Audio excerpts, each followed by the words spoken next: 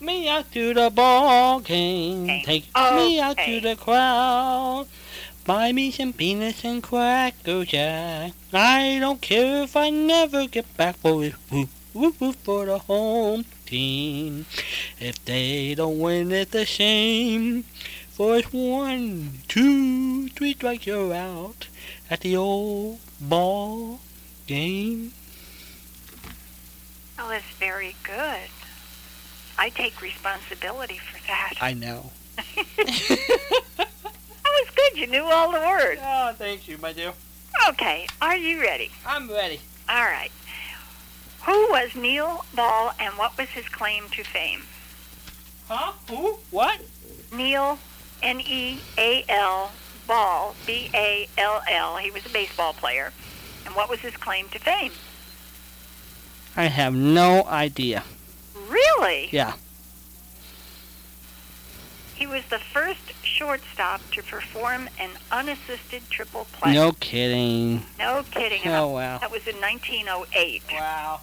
In 1909, he had a second distinction that most people probably wouldn't know. In 1909, the Yankees traded him to the Indians. And in a total of 7 seasons with the Yankees, Indians, and Red Sox, this is his grand slam career here, 7 seasons with 3 different ball teams. Nobody could get rid of him. He committed 216 errors. Holy cow. Averaging 31 errors per season. Wow. He never had 125 hits in a season, and he retired with a 251 average. Wow. I mean, you couldn't get rid of the guy. I guess they must have kept him around as a trophy. You keep a guy like that on a team. That's true. I remember when Bill Wompgas called in on Larry King's show, and he was the second baseman that created the unassisted triple play in a baseball game between Brooklyn and Cleveland in 1920. And he gets called as a regular caller. Well, that was neat to be able to hear him. Yeah. 216 errors in 7 seasons. That's got to be a record. What do you think? That's a lot of stuff. Kicking the ball around. How come they didn't send... Did they have the minors in 1909? Yeah. They would have more divisions, more leagues. You could have made a whole career playing in the minor leagues, made pretty good money, and still never made it to the bigs. Because they had so many different... I think they had 16 different minor league teams. Each major league team would have. Well, how come they didn't send him back? Well, he must still been... He made some really good plays, but he just goofed on the small stuff. Maybe, he won errors in it. Yeah, what it could happen, it'd been interesting to look up the baseball encyclopedia. Yeah. Which is online.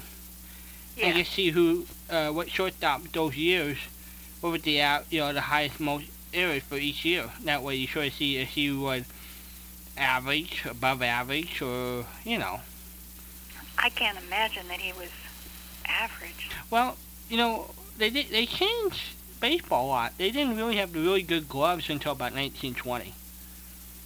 Well, there was one guy we talked about a couple of weeks ago who was the last second baseman who didn't wear a glove at all. Right, so guys with no equipment might have made a few mistakes.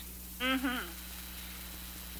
I suppose. Well, can you imagine the bone? I will do that. Can you imagine the bone bruises some of those players must have gotten grabbing those balls? And to voluntarily not wear a glove, second base, when you're getting fired at, oh, my goodness, I think that's worse than the outfield. Well, think of the catchers. When did they start wearing all that equipment? I mean, can you imagine all the hit ball, bats, everything they got back there? Oh, I know. They didn't wear anything, no mask, no chest protector. The umpires didn't wear anything either. Even at that, with the chest protectors, they get hit with a 95 mile an hour. My dad played college football in Nebraska. He played during the days of the weather with a helmet with no face mask. That's why he doesn't have any teeth. I was going to ask how much of his face is left. He got a nice face, no teeth. Just his teeth. I say justice teachers. Yeah. My gosh, the pain. Oy. Okay, well, that means I got you on the baseball. You did. Yeah, first, sure. I thought you would get that. Oh, you have confidence. Yeah, well, I mean, the first on an unassisted triple play. Yeah. But that was pretty good.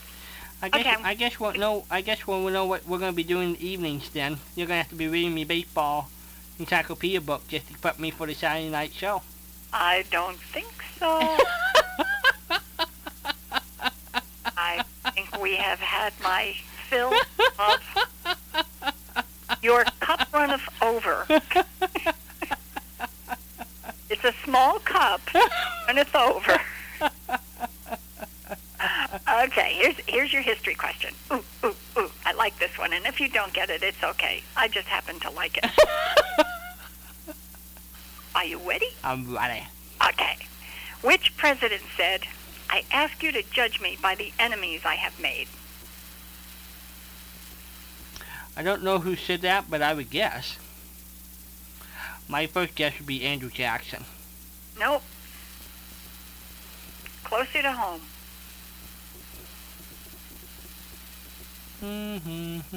Ronald Reagan?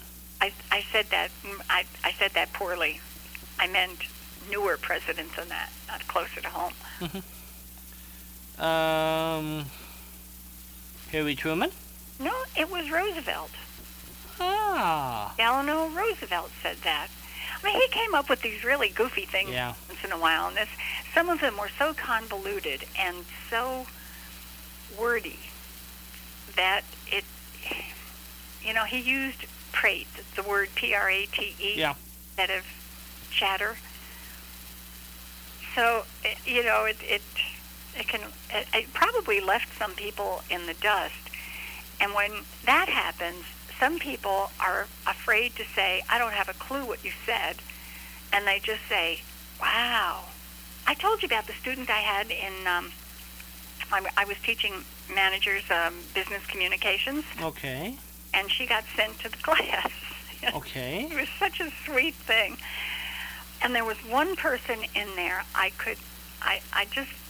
there was nothing I could say or do to help her get her arms around the concept that you write for the lower end of your audience and the upper end will take care of itself. Uh-huh. You don't write for the upper end and lose 50% of the people you need to communicate with. And my gosh, I mean, she looked at the thesaurus when she wrote a letter. She wanted every single word to stand by itself and never repeat a word. It was just dreadful. And this sweet little thing who sat in the seat next to her, and I used to ask people to critique and find things that were good and things that could have been different, and not in a negative sense, but to help each other.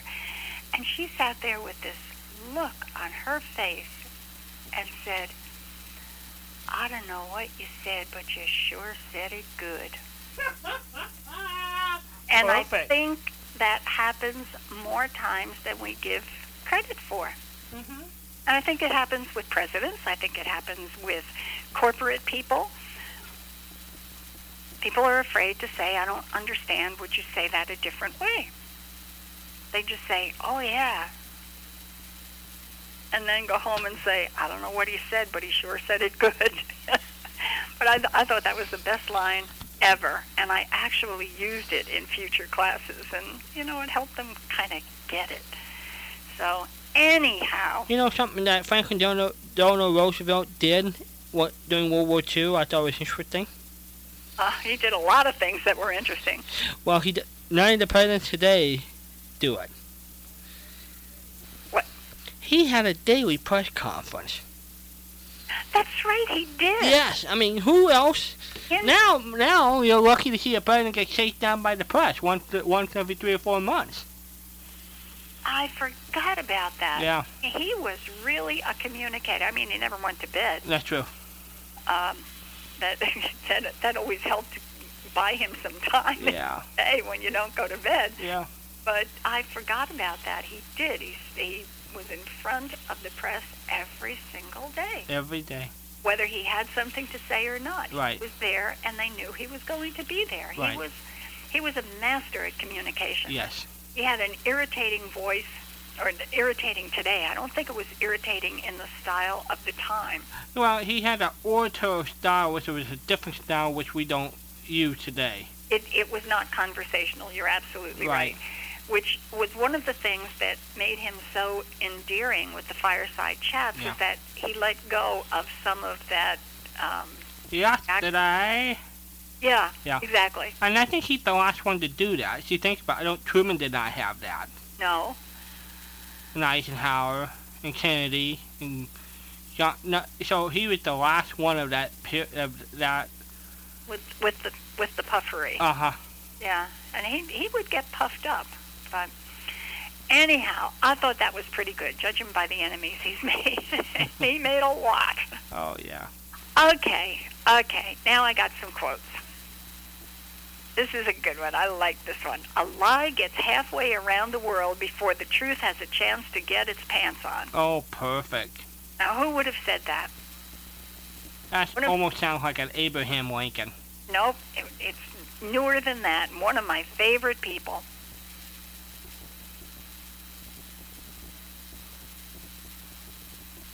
It seems an unlikely line from him, too. Yeah. Who? Winston Churchill. Yeah. You know, when he said these things, he also had a delivery that we will never see again. No. And I can't imagine that. Yeah, that's interesting. That's a great line. I get halfway around the world. Great line. Truth has a chance to get its pants on. Yeah, I mean, I have to say, because I know some good quotes from many people. This particular site that I got it from had all of the ones I know correct. So I'm trusting that they got this one right as well. It doesn't sound like Winston Churchill, but it's a great quote, and I hope he said it. Okay. Arthur Godfrey. Excuse me. I'm proud to pay taxes in the United States. The only thing is, I could be just as proud for half the money. I like that one. Okay, Steve Allen. I told you we were, just by happenstance, all three of us were talking about Steve Allen. Mm-hmm. Asthma doesn't seem to bother me anymore unless I'm around cigars or dogs. The thing that would bother me the most would be a dog smoking a cigar. I like that one. Very good. This one is my best, though. If the Old Testament were a reliable guide in the matter of capital punishment, half the people in the United States would have to be killed tomorrow. Yeah, there's some truth to that. Wait, I'll tell you what, that Old Testament is a scary place to be. Oh, there's no doubt about it. Phew, where the brimstone was invented. Yep. My goodness. Yep. My goodness. I'm glad we live in the New Testament today, because you look at what was happening back in those days. I know. Yeah. Oh, good grief. Oh, my goodness. I don't even, it's spooky. I don't even want to think about it. Okay, I've got October stuff. The kind of stuff that we have to observe. Well, considering this is the month of October, I think you're very timely. That was good. Okay, on the 15th, which we have just blown. Yes. Oh, you've still got... I still got some of it. Still got 27 minutes left. I know. The sweetest day is the third Saturday of October.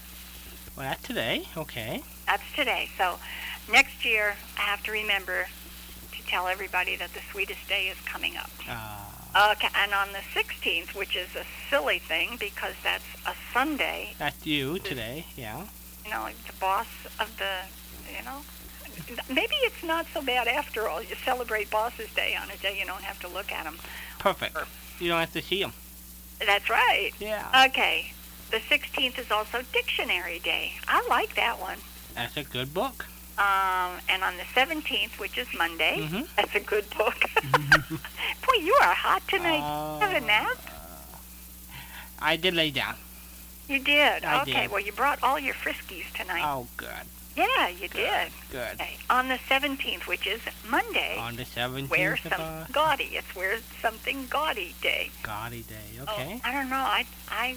Well, you're perfect. You got your pink. That's right. You got your pink computer case, you know. Huh? Over the Yeah, other I do. day. And it's really a nice, rich pink. And let's see, and you had something else. It's what you would call rose pink. Rose pink. Oh, that's a nice color, yeah. Yeah, it is. It's nice and rich, but I mean, it's not like iridescent. Oh, and you have your purple. Huh? And you bought your purple. Well, purple flash drive. Yeah. See? Yeah, but I'm not going to wear a flash drive. I don't even want to ask where you would wear a flash drive. Where would you put a flash drive? You can put them around your neck while you're running to the post office. Oh, all right. All right, that's okay. I can live with that. Okay. Okay, on the 18th, now we're up to Tuesday. Yes. No beard day. I can deal with that. Okay. I can obey that one. No beard day. Mm-hmm. Could you?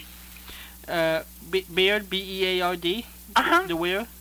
Yeah, I'm a clean face kind of guy. Okay. My mom was disappointed when my dad shaved his beard, though. My dad wore a beard into the early 70s, and then he shaved it. I think my mom was disappointed he didn't have a beard. When he shaved? Yeah. No kidding. He liked the beard.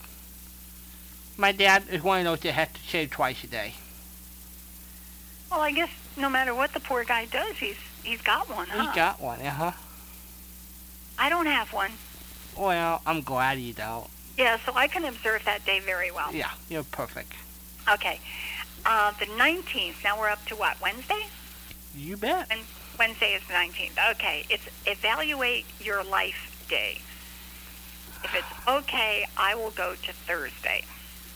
So, you decide if you have you spent your life correctly? No. So if you haven't done that on that Wednesday, and you get to change course? Would you ask that again, please? After you evaluate your life on Wednesday, can you change course about it on Thursday? Oh, I keep changing course. Okay. I mean, if my life was a roadmap, everybody would be lost. Well, that's okay. Yeah, I mean, I guess, well, I don't know. I don't know an awful lot of people who would sit back and say, yeah, I did a great job. I think a lot of people come to a point in any point in life and say, gee, I wonder if I should have X, Y, and Z. Or, I'm sorry I made this choice. I should have made that choice. But you're dealing with that kind of an evaluation after the fact, when you have more information, what the results are, you know. So it's not really a fair evaluation. No, I'd prefer not to evaluate my life on Thursday. Okay. Friday, but not on Thursday. Okay, Friday is Brandied Fruit Day. I would rather have brandied fruit than evaluate my life. Okay. At least for this week. For this week, yes. I'll evaluate it in a couple of days. Okay. Okay, the 21st is Babbling Day. Babble, babble. I don't have a clue. Babbling like babble, chattering? babble, babble, babble, babble. We have an awful lot of people who do that every day, so I don't think we need to set aside a single day. Most people think that the politicians do that all day long. Yeah, that's true. Yeah. That's true. They've taken over responsibility for us. We don't have to worry about that. The 21st is also Count Your Buttons Day. I don't know. That's all it says. Count your buttons. Got your red hot buttons here. Yeah. Get your red hot. I wonder if that's anything like counting your marbles. Could be. You're a couple of marbles short of a game here. And the 21st is also National Pumpkin Cheesecake Day. I like that. I think I could have a slice of that. That sounds like a winner. Yep. I can deal with that. Absolutely. On graham cracker crust. On graham cracker crust? I think you're pretty good. I think you're pretty good. I've got some actor and celebrity information type stuff. Sure. Yeah, it's Dashiell Hammett. Yes. Because I gathered some Howard Duff information, our Sam Spade. And I love Sam Spade. No, I love Howard Duff in Sam Spade. He was just made for that role. But Dashiell Hammett also wrote The Thin Man. Yep. And a whole million other things, but The Thin Man and Sam Spade were the two that I think he's probably best known for. Right. What do you think? I think so. I mean, I've read both books, novels or whatever. Yes. Huh? Mhm. Yeah, I think they're probably the most recognized characters that he put together. Right. Like, for example, when I read The Glass Key, I couldn't get a hold of it. That thing sort of slipped through my hands. I didn't quite understand that story. And which one was that? The Glass Key. I didn't read that. It was part of his detective series, and I think it was written like in the first person. And so I don't know. It was just wandering. Yeah. Now that's the second time you said you had a problem with first-person delivery. The last time, what was the show that I typed up for Tim? Oh, probably a CBS Mystery Theater. The Ghost Town? Yeah, Ghost Town. Ghost Town. And most of that story was told in first person, but it kept slipping back and forth between present and history, present and history, present and history. And you had a hard time keeping up with that, and it was difficult because you had the same voice telling two different stories. Right. And see, I think that might work better in other media rather than in the audio drama. I don't know if that thing works well in audio. That's interesting. Her voice changed enough, or the background sounds and the voices of the sub characters changed, and so it made a little bit of sense to me. I didn't have a problem following it. Well, maybe 'cause I listened to it one time and straightforward, and I guess I wasn't paying. Oh, you're right. You really had to pay attention in order to keep track of who was saying what at the time. Because when they switched from present to past in this story, by the way, I'm so sorry we're sitting here having a private conversation.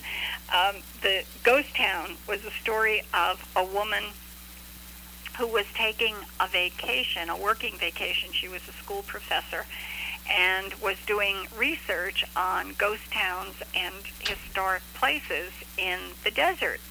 And she wound up with this guy in the back seat and commandeered and threatened her with a gun, and wound up in a town that wasn't even a ghost town anymore. It was a place that used to have a town, and when they showed up there, of course it was a town, and he was a person. He transformed into the person who had been in that town, and he wanted to change the outcome of his life. So it had kind of a time-worn,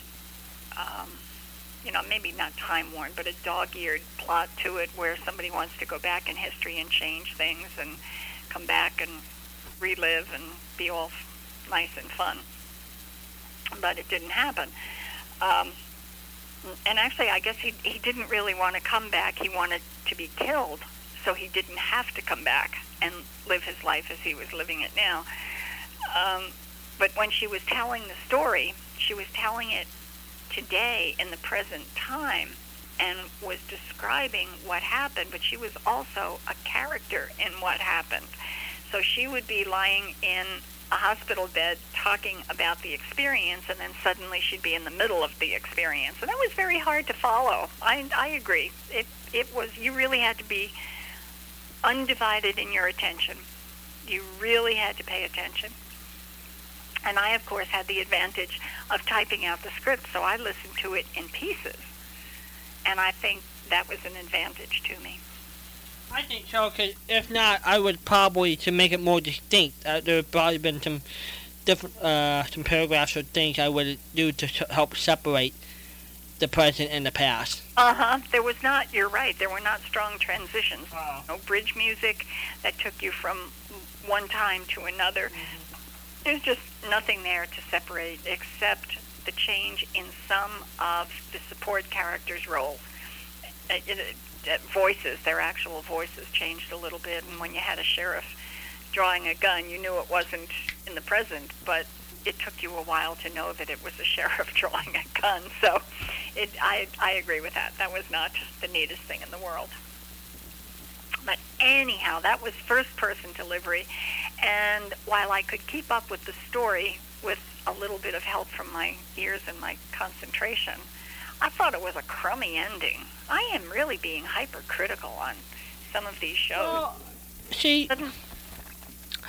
I guess maybe I've listened to enough good, and I had probably, after listening to old time radio for 35 years, I have the tendency to want to play and listen to, I think, the best of the best. And some genre I don't think ever reached that plateau.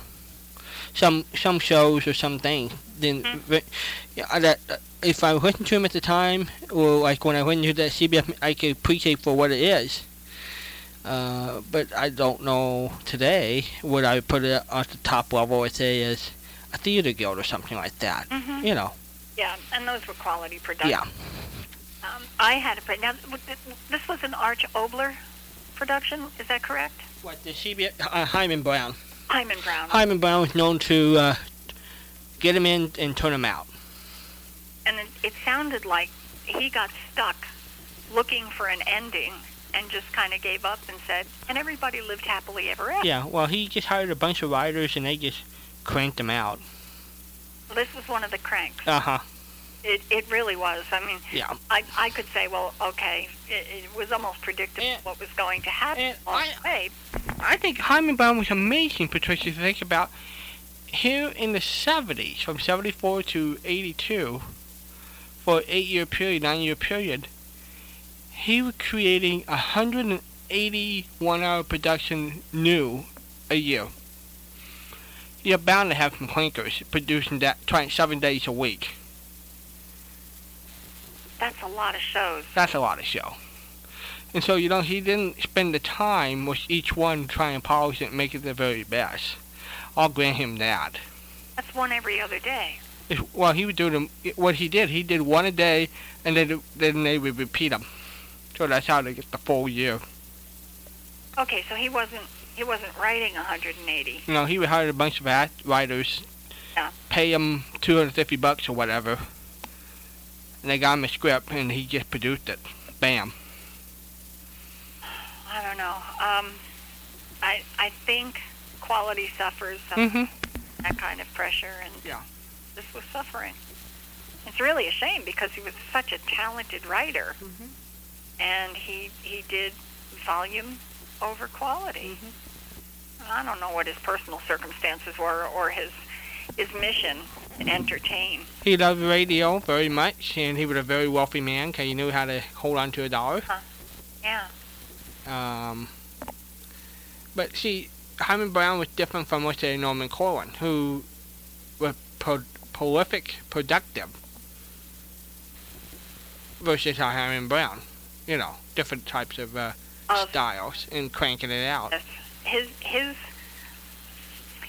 material had substance, and maybe people enjoyed it. Maybe. And Brown wrote to entertain people. Right. And there was a remarkable difference in their style. Correct. Remarkable. Well, that's my story. I'm sticking to it. I thought that was a crummy ending. You know, everybody lived happily ever after is not an ending that I enjoy. I didn't even like it in the fairy tales. You know? Somebody had to get nailed here. You know, the dragon still breathed fire, and the wicked witch still lived in the woods. So. Yeah. Anyhow, so well, I'll get back to poor Dashiell Hammett, who began writing The Thin Man apparently for dollars because he wasn't making a whole lot of money. But it was interesting because The Thin Man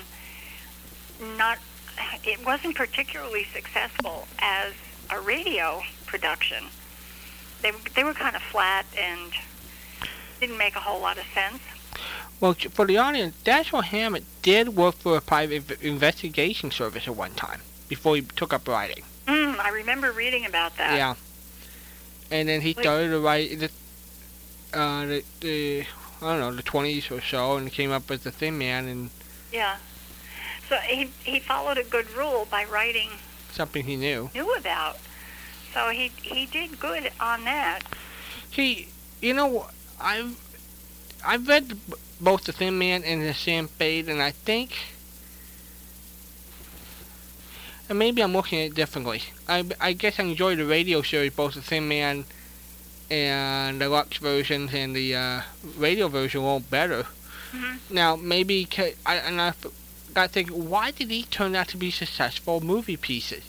And I think the movie people figured it out. It was the characters. They were able to take those characters and make them live on film. I don't know if it was necessarily a strong story on his writing. I don't know. Then that's a good point. I don't think they would never take a literary award. Mm-hmm. There's no way they would do that. Yeah. But you had William Powell and Myrna Loy in the lead roles as Nick and Nora Charles. Right. And they had such electricity between the two of them, and they were so perfect for the roles they were cast in. I think it was the two of them that made the writing. The writing and characters didn't have anything to do with creating or making them. Uh-huh. It was an unusual arrangement. But I think William Powell and Myrna Loy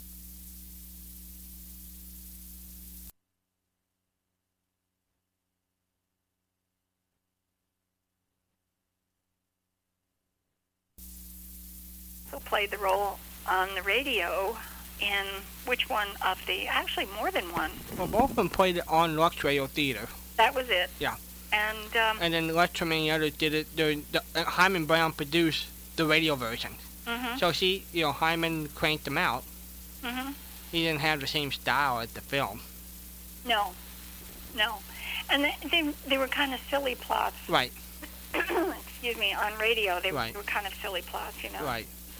Nora was drugged and stuffed in a box and got out of the box and was ready to go and Mm-hmm. And help solve the mystery and find her friend, and it just they were not believable. And I guess that was my problem with Goatstown, with the woman who traveled back in time and wound up in the hospital in the present time. There was nothing believable about it. I don't have a problem with if it's believable or not believable. If it's a good story, I guess that's what I base a lot of things on. Well, I think if you listen to shows that you think are good, I would bet you my quarter that Dennis wanted to trade me for. I would bet my quarter that when you listen to the stories, you would be able to come away and say, well, that was believable. And that's part of what makes it so good. Okay. That's my thought. Uh-huh. And, I don't know about anybody else, but that's my thought. Uh-huh. I think without even thinking about it or being conscious of it, when we come away from a show that is really good and really entertaining, it's because it's believable. I mean, even Connie Brooks is believable in the way they set up Mm-hmm. the shows on Our Miss Brooks. Right. Even Liz in My Favorite Husband got into such screwy pickles, just like Lucy did. Mm-hmm.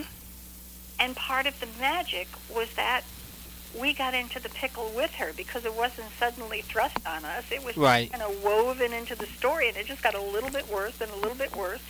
And before we knew it, we were with her in the middle of a mess. So the writers took it step by step, and then take it from step 1, step 2, up to step 10, and we just like, what happened? Exactly right. I see what you're saying. Exactly right. And it was as outrageous as the storylines were, they made it believable Mm-hmm. because it happened a little baby step at a time. So I think when you listen to a show, I hope I'm not wrecking it for you here, but I think when you listen to a show that you think is good, and you've got really good taste in good shows, I think you're going to come away and say that was believable. Even science fiction, X-1. If you listen to X-1, if you listen to Tom Corbett, if you listen to any of these, they sound believable. Well, okay. Let me throw you a curve at you then. Oh, I don't want to hear it. Okay, what? Let's talk about one of your favorite genres, Uh-huh, detectives. uh-huh, I love Sandmaid. I enjoy Philip Marlowe. uh-huh. The storylines don't always make sense. No, they don't. So why do we like those shows? It's the characters, and it's part of the genre. It's just the way it's set up. I mean, we don't believe that Wild Bill Hickok and Jingles actually ran around shooting the bad guys either, but it's entertaining. They're not plays. They're not serious stuff. And what they do, if you think about the image, the stereotypical image of private detectives, I don't know if Sam Spade came first and the definition came later, or we have been surrounded with the definition and suddenly we discover Sam Spade and he fits. I don't know. I find him believable. Okay, I make it how you train to the approach that you listen to a detective show and you're able to figure it. At least I did as a kid. Mm-hmm. I'm not able to do that with Sam Spade or Philip Marlowe. Well, we've talked about that. Yeah. I told you it's just, especially when you get to the end of Philip Marlowe, starts explaining, well, the lady with the blonde hair was the one who went ahead and socked the one with the red hair, but before she socked the one with the red hair, we figured out that she was in the green car. Right. And he would just go on and on and on and say, I didn't hear that. When did that happen? Right. Exactly. Right. Maybe that's part of the charm. Right. It's so campy. Yeah. But it's campy. That's a good word. It is camp, and I love camp. Okay, so what is camp? What is the definition of campy? Oh, just silly. Oh gosh, that's such a great word or such a great question because we use the word camp. Right. We always refer the Batman show of the '60s being campy. That's what the first time I ever even heard used, because people loved it because it was campy. It was campy. It was silliness. It was fantasy wrapped with realism. There's nobody who runs around in tights and a mask. Not in public. That. Not in public. Not in public. You really did take a nap, didn't you? Oh, that's funny. Funny. No, and Superman ran around in tights too. But when we get to something like a Vincent Price movie, and the Wax Museum or the House of Wax, I'm not sure what the name of it was, and he was kind of a mad man in there, and tried to cover it well, and actually did a pretty good job. I mean, it's black and white. It's old-time stuff. It's nothing that you would see on the screen today. The stories are simple. They're campy. Bela Lugosi turns into a bat. That's campy. Okay. Good. I like camp. Yeah. The campier, the better. So maybe the detectives are campy. Could be. While we're talking, I'm going to have to look up the definition of camp. Oh, my goodness. So you keep talking for a second. It's amazing how Patricia and I work on this script all week long. And you can tell, right? And you can just tell that it looked like we do this totally ab-lib from our mind, but it's been scripted. We had this written out on Tuesday. Yeah, that's right. Yeah. That's right. We haven't. Do you believe that? Had it written out. Do you believe that? I'll sell you the book and bridge. So, Campy is not in my thesaurus. Campsite, rustic shack, group. Affecting conventional femininity. I don't think so. Exaggerated, deliberate outrageousness. There, all right, deliberate outrageousness. Maybe that'll fit. What do you think? Yeah. Campy adjective. To behave in a deliberately outrageous way for a humorous effect. That'll work. Humor. Well, that fit for Patricia. Yeah. Anything that makes her smile. Overact on a stage or a musical production. Oh, yeah. That'll work. Yeah. That's the ticket. Yeah. We can do that.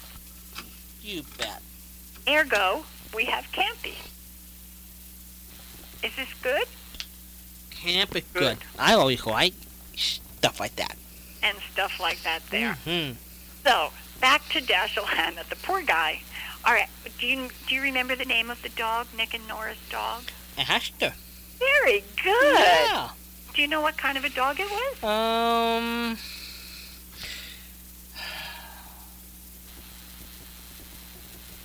There's no reason. I would say a toy poodle. Well, you're pretty close because it was a little white. Yeah, that's what I remember the kids looking at a little white little thing. Yeah, it was a wire-haired terrier. Ah, okay. Kid would know a wire-haired. Yeah. I didn't know it was a wire-haired terrier, and I loved the movies. Okay, Myrna Loy, who portrayed Nora in the film series, an extremely attractive woman, became very popular in Paris. Everyone fell in love with her freckles. Isn't that interesting? I didn't know she had freckles. Did you know? Nope. But I know what she did during the war. She drove a truck, too? She pretty much put her movie career aside and volunteered for the Red Cross. Oh, bless her heart. Yeah. Well, okay. Everyone fell in love with it. This is nice. Everyone fell in love with her freckles, and French cosmeticians, it was said, were kept busy putting the Loy freckles on the olive complexion of Parisians. Oh, wow. So, an olive complexion would not have freckles because it's got more melatonin in the skin. Sure. The sun wouldn't make little speckles. Huh. All right, I've got some lines from Dashiell Hammett. And it sounds like they're probably lines from his characters. Yeah, I would say, here's looking to you, kid. Pardon? Here's looking to you. Yeah, things like that. Things like that. One of them is feed the lettuce to the bunny and eat the bunny. You don't eat the lettuce, you eat the bunny. Bunny. Uh-huh. Uh-huh. You're a bunny. But, doesn't that sound like one of his characters would say that? Oh, no. Hey, sugar, you feed the lettuce to the bunny and eat I guess. lettuce. Doesn't that sound like Yep. his characters? Yep. Yeah. Okay. And another one is, I deserve all the love you can spare me, and I want a lot more than I deserve. Ah, wonderful. That's a great line. That's not Sam Spade or Philip Marlowe either. No. Because they both thought they deserved everything. No. Okay. Now, this one might be a Sam Spade. I like women. I really like women. Now, Sam wouldn't say that. Who would say that? Richard Diamond. You think?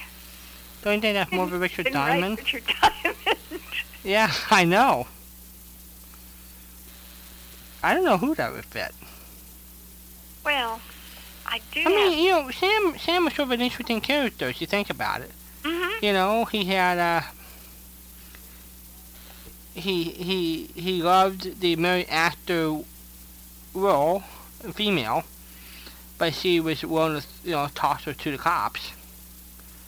In the Maltese Falcon. Mm-hmm. And Effie in the book was a very hard woman, I thought. Lorraine Tuttle played it very soft. Yeah. So I don't know. I don't know if he really was really much of a ladies' guy.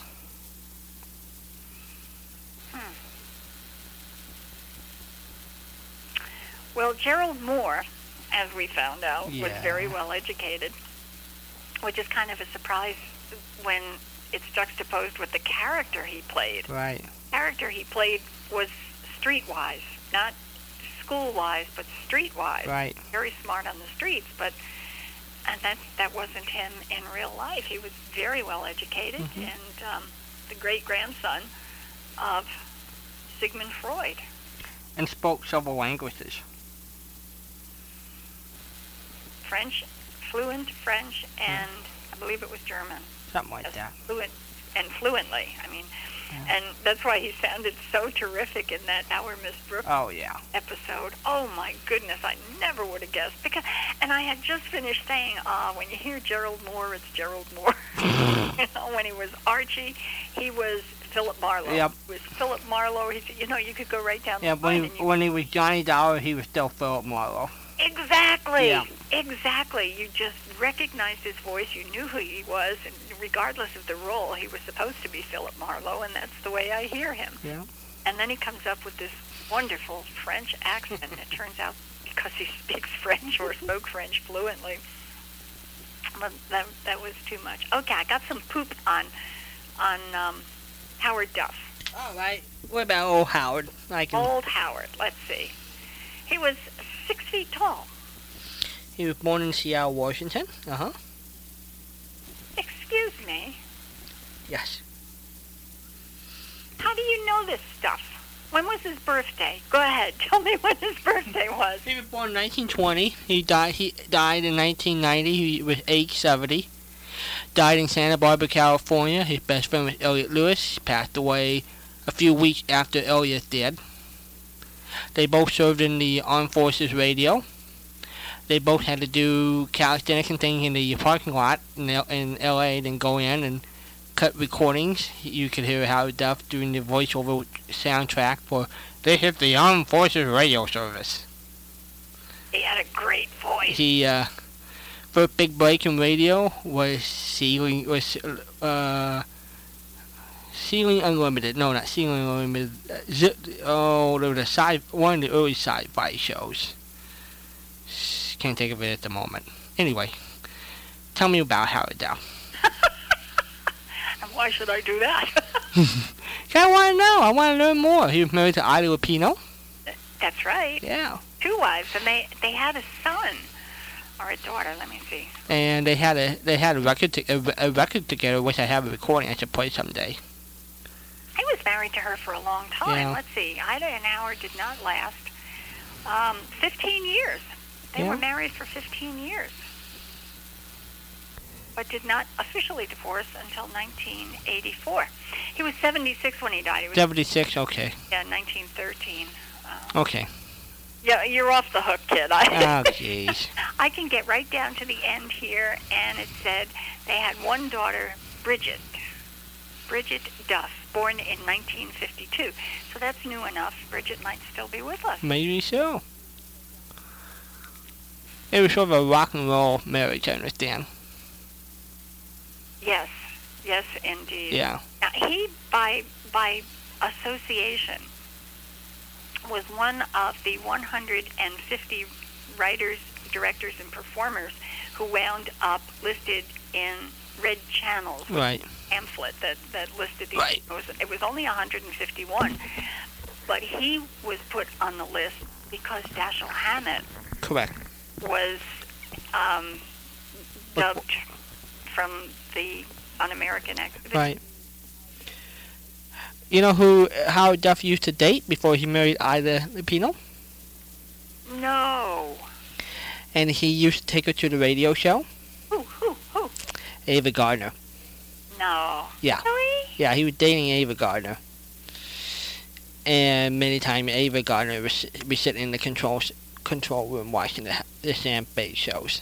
Great fun. Is it okay? I really am disappointed that it wasn't Lorene Tuttle. She was such a great Effie. Oh, yeah. She was so good. Effie was the perfect character for that. Yes, yeah. And that was strictly because Lorene Tuttle decided to play it that way. She thought thought Sam needed that support. And indeed it was. I Yeah. was going to ask you if Dashiell Hammett had written the character like that, or Nope. did Lorene shape it like Shirley Mitchell did Throckmorton. So it was Lorene. Mm-hmm. She took the character and put her personality in it. Well, not necessarily hers, but she put personality into the character. And you know, sometime when Lorene Tuttle got sick or went on vacation, it was her daughter that played the role. It was her daughter. Yeah, her daughter they played the role of Buffy. So occasionally when you heard a person, that was Lorene's daughter. And they sounded so much alike. Yeah. The character of Buffy was just as screwy as Effie, but enough difference that you could tell it was a different person. And she died very, very young. Really? Barbara Wood. She was married to John Williams, the famous composer of film today. Uh-huh. And when she passed away, you know, John Williams still remained close to Lorene until she passed away. So, like, basically more or less, you know, what happened to her? She obviously was ill. Must have been, I don't know, let's look it up. It's Barbara Ruark, but married to John Williams. I don't know what illness, but she died very young. That's sad. Yeah. It really makes me sad. Well, I've got an early day tomorrow. Not I know you do. a day, but a day. You got a big day. Well, a medium day. And I don't care. It's still a big day because Patricia ain't home. I'm not home. It's just a medium day, but I do have to prepare for my medium day. So if we could We can. go through a little bit of information about Heavenly Days, which is our Fibber McGee and Molly show tonight, and sign off a little bit early and not have to show up next week with a note from the principal, that would be super. Well, considering you got to get ready for your big interview next Saturday. I know. That's going to be great fun. I know. It's going to be a hoot. June Ray, Yeah. who, among other things, is Rocky J. Squirrel.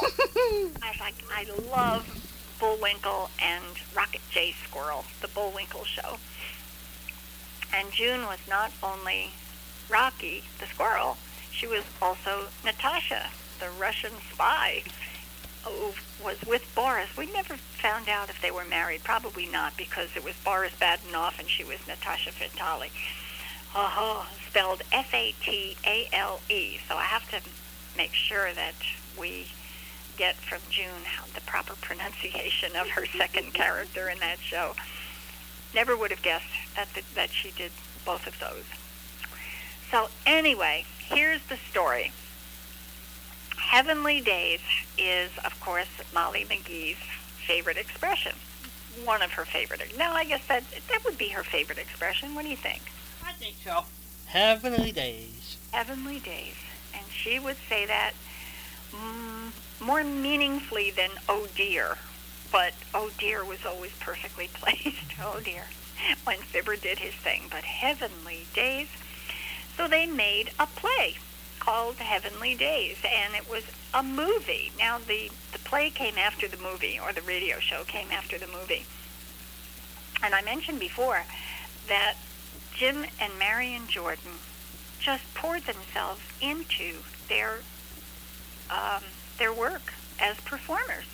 While they were doing a weekly show of Fibber McGee and Molly, which would have put me down. I mean, it would have been, I'm finished for it until they show me the script tomorrow.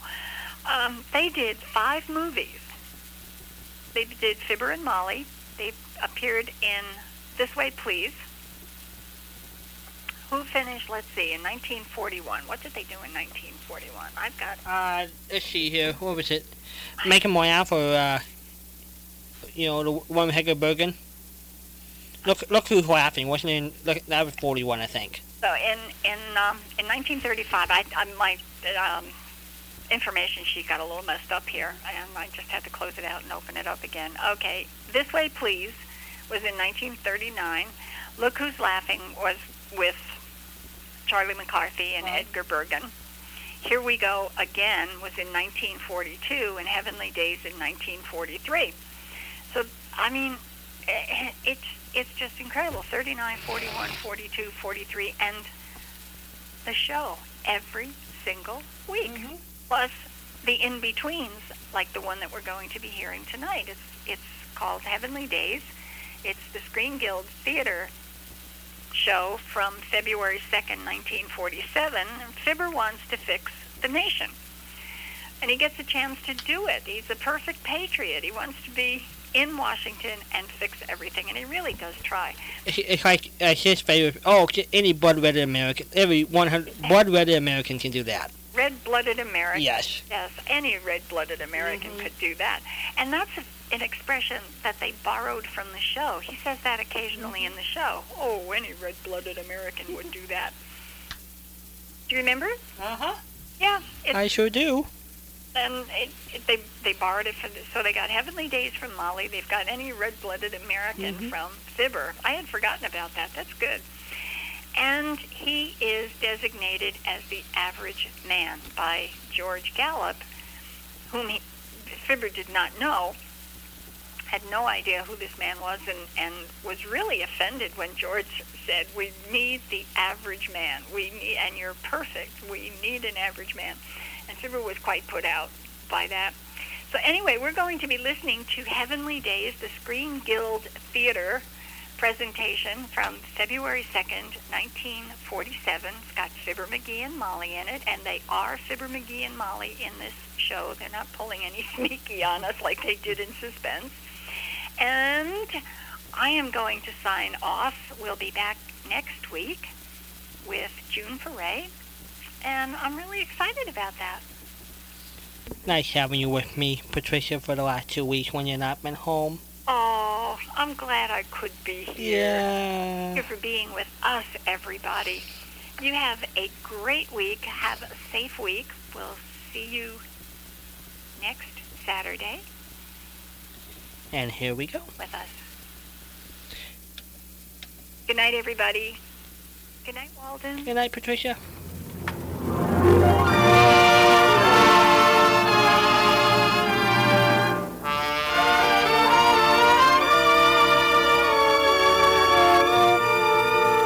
Good evening, ladies and gentlemen. Tonight, Lady Esther presents the Screen Guild Players in RKO's charming homespun comedy, Heavenly Days, by Howard Estabrook and Don Quinn. It stars that well-known couple from 79 Wistful Vista, Fibber McGee and Molly, the Lady Esther Screen Guild Players in Heavenly Days.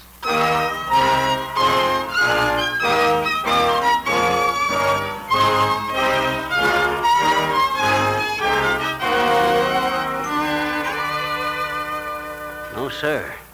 Doesn't pay to fool with books. Maybe some folks won't know what you're fooling. That's Fibber McGee of Wistful Vista. And the book he's referring to is lying open on the dining room table. A history book. On one page, a picture of the USS Constitution. And on the opposite page, the famous Spirit of 76. But it's the ship that's giving Fibber all the trouble. He has just finished carving a model in wood. A small model, but not small enough to go into the bottle that's on the table. And as he stands there ruefully looking at it, It's no use. I'll never get this ship into the bottle. Not a chance. Oh, McGee, I just got the most exciting letter. Must have measured it wrong. Remember Cousin Clark in Washington? Too broad in the beam. McGee, I'll thank you not to refer to my... Oh, you mean the ship. What's the matter now? Just run into a bottleneck. Or rather, it won't run into a bottleneck. Did you say letter? Who's it from? Cousin Alvin Clark in Washington. Came airmail. Airmail. That guy tosses 5-cent stamps around like they were made out of paper. What's he want? Well, he wants us to come to Washington for a visit. To Washington? I think it's very friendly of Alvin and Hetty. Oh, you'd like them if you knew them. I know too many people now. Do you know what our Christmas cards cost us this year? Don't talk nonsense. This is the third time they've invited us, and we ought to go. Listen, Molly. Washington is no place for yokels with grass suitcases. Why, that's ridiculous. I have a nice alligator bag. It's overcrowded, overworked, overrated, and over our heads financially. Why, the hotels there... Yeah, but Cousin Alvin wants us to stay at their home. Oh. Charity, eh? But McGee, he wants you to help him with some post-war problems. This might be a big chance for you if you want to make something of yourself, which you don't seem to. But you could if you had any real spirit or ambition. My gosh, Molly, I don't see why we have to go to Washington just to prove I've got ambition. I could have ambition right here, couldn't I? Well, dearie, you make up your little mind about it. I've got to go back in the hall carpet. Okay. Ah, there goes a good kid. She thinks I'll change my mind, but I won't. No, sir, I'm not going to Washington. And I mean that. Why don't you go to Washington, McGee? Because I got no business there. Everybody's got business in Washington, McGee. Everybody but me. Wistful Vista is good enough for me. Always has been and always will be. Well, maybe you're right. McGee, are you arguing with yourself again? Yeah, and I won, too. Now, let me see. There must be some way to get this dad-ratted ship into that...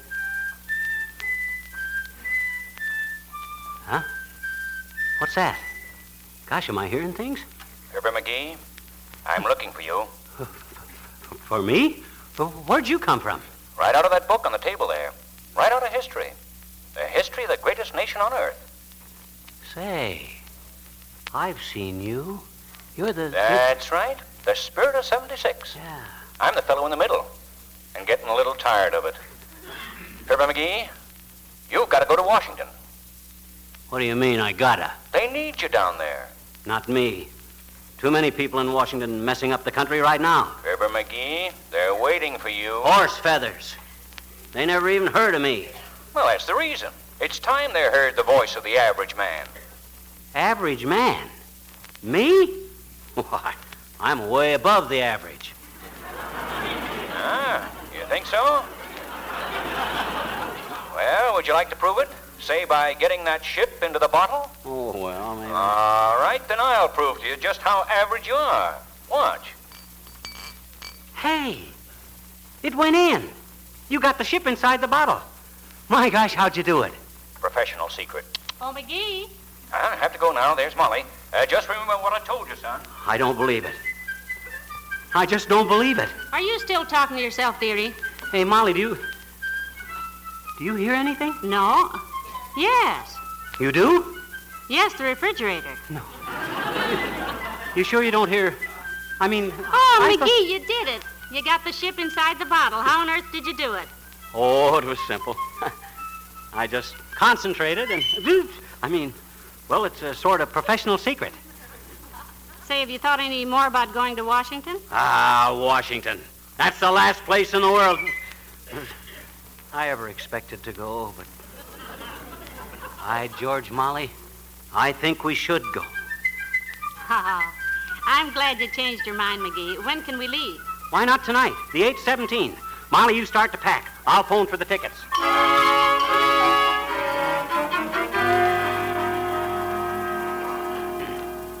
Hello, operator.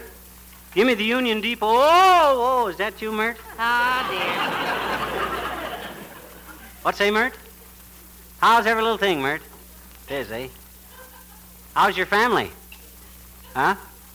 Tried all over town and couldn't. Couldn't what? How's her family? Oh.